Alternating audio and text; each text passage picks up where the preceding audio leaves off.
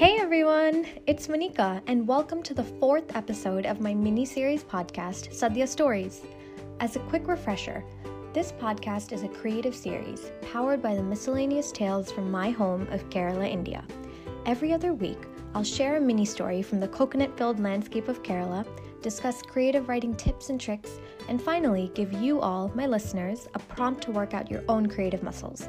If you haven't yet, be sure to check out my previous episodes, available on Spotify, Apple and Google Podcasts, Anchor, and much more.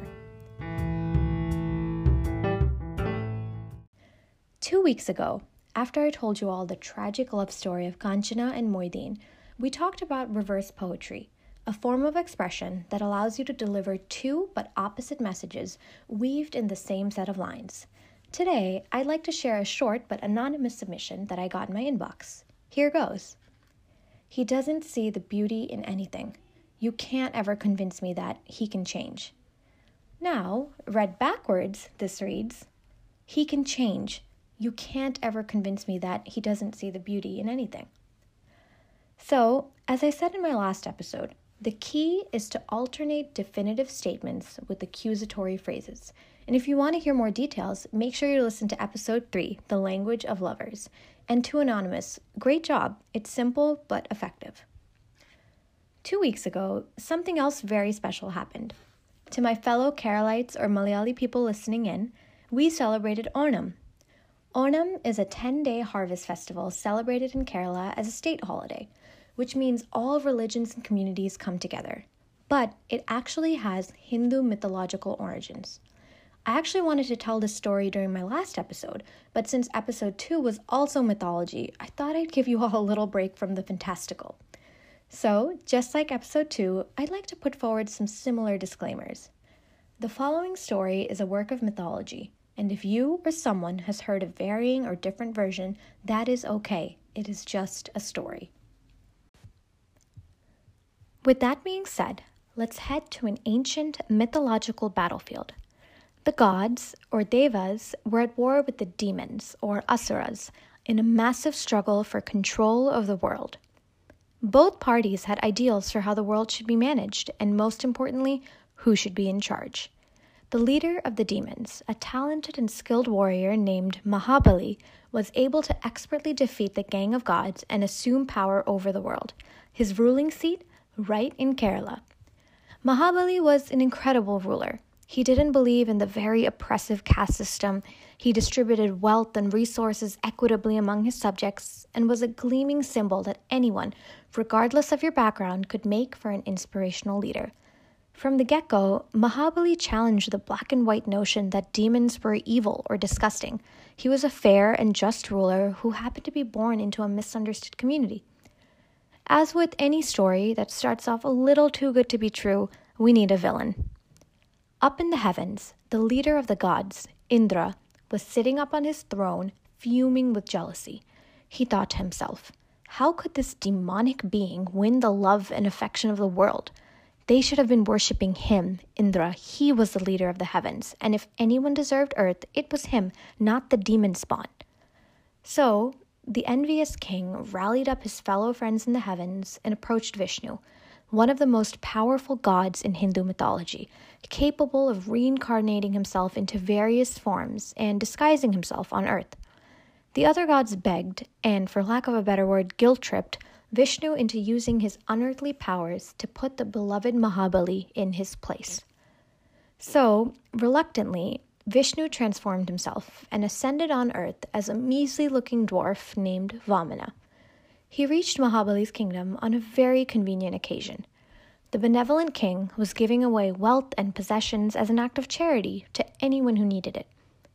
The dwarf approached the king and simply, yet connivingly, asked him for 3 steps of land. Mahabali burst into laughter. He looked at Vamana's small feet and asked him, "Are you sure that's all you want? I could give you a lot more." Vamana nodded.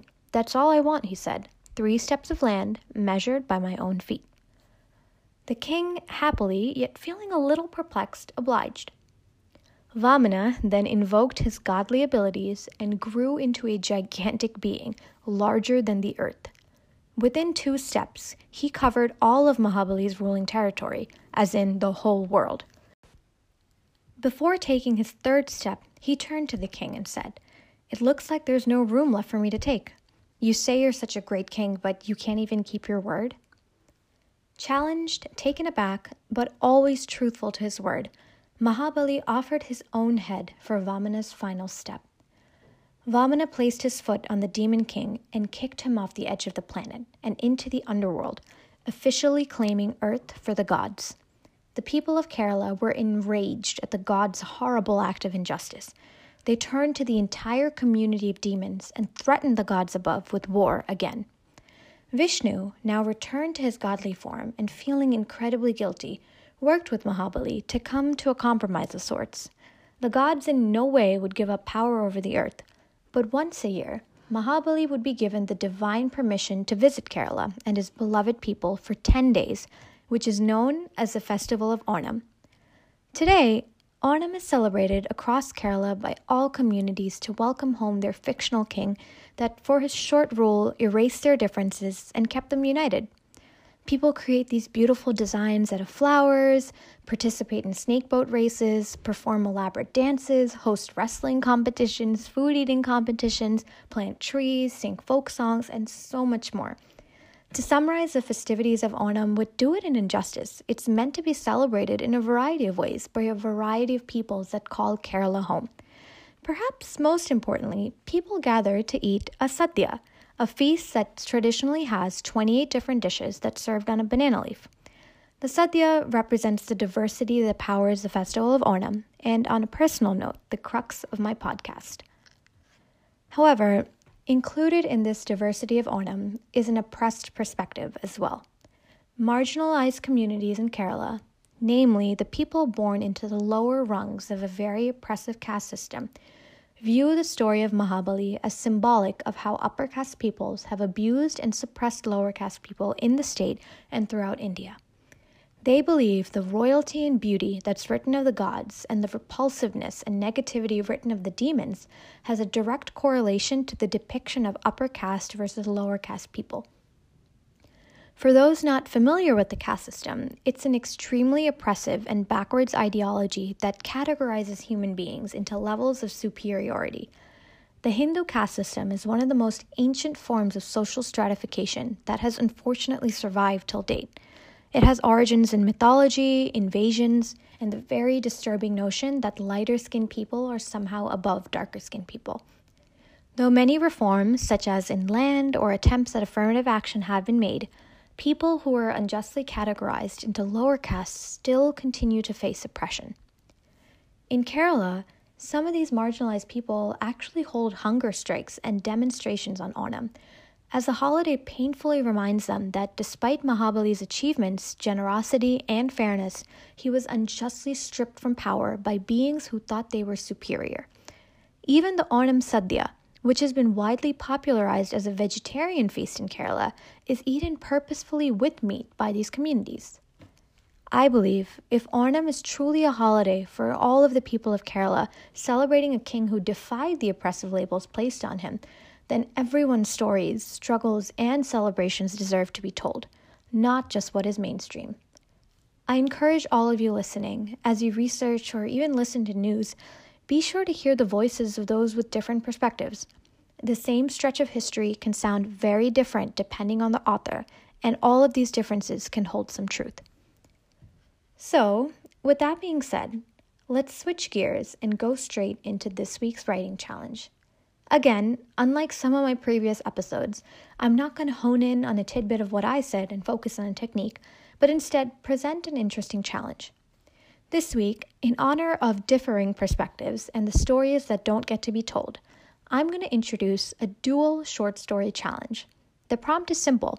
Write a short story or a flash fiction piece that ranges from about 100 to 300 words about a conflict, and make sure you focus on a singular side or a character's perspectives. Make the audience resonate and empathize with them, convince them to take their side of history. After that, I want you to rewrite the story, but from another perspective, and this time try to sell that side. In order for you guys to nail this in the head, you'll need to first remember the main elements that compose a short story, which are character, setting, conflict, plot, and theme. To hear more details into each of these, be sure to listen back to my episode 2 if you haven't just yet. After you come up with these, you'll need to hone in on the first bucket, character. Before you dive into either of these dual stories, you need to create 2 but opposing character sketches with your words. Try to answer the following questions. What's your character's name? What's their backstory? What's their personality? What are their desires? And most importantly, what is the main conflict or struggle that they'll need to overcome? Here's an example of 2 opposing character sketches from me. The first one is someone named Rumi. He's a young man, part of the majority blue-skinned population of a fictional planet called Zaid. He's motivated by unity. He loves to see the different groups and communities of Zaid come together in harmony and celebration. However, a civil war is brewing, and some of the minority groups who claim that they don't get the same rights as the blue-skinned people have started revolting and causing violence. My second character is Eve. She's a young woman, part of the minority green-skinned population of Zaid. She's motivated by justice and equality, and it pains her to see her people denied certain rights, and infuriates her that the government tries to cover it up. She wants to fight until she and her people can be treated like they have blue skin. So those are my character sketches, and now I'll get into a little piece of short fiction from both sides. Before I dive in, I have to say another quick disclaimer. The following is a work of fiction, and any resemblance to actual events, locales, or persons, living or dead, is entirely coincidental. With that being said, here is Rumi's perspective. The ombre blue flag with sparkling green and yellow speckles flies proudly from my front porch. Zaid was all I ever knew, and I couldn't be more proud. I went to school with the green and yellow-skinned people, and from whatever I observed, we got along and we were happy. Mom and Dad did say that the greenskins were a little brutish, for a lack of a better word, but we never talked like that in public. In fact, I loved hearing about their culture and eating their food at restaurants and dressing up on their holidays. But ever since I left secondary school, everything changed. The news channels that showed all of us coming together in charity, dancing and singing, had quickly switched to clips of the green-skinned folk violently protesting, burning down shops and streets that I loved, and turning into these monsters. What did they want? Why were they ruining my home, our home? Here is Eve's perspective.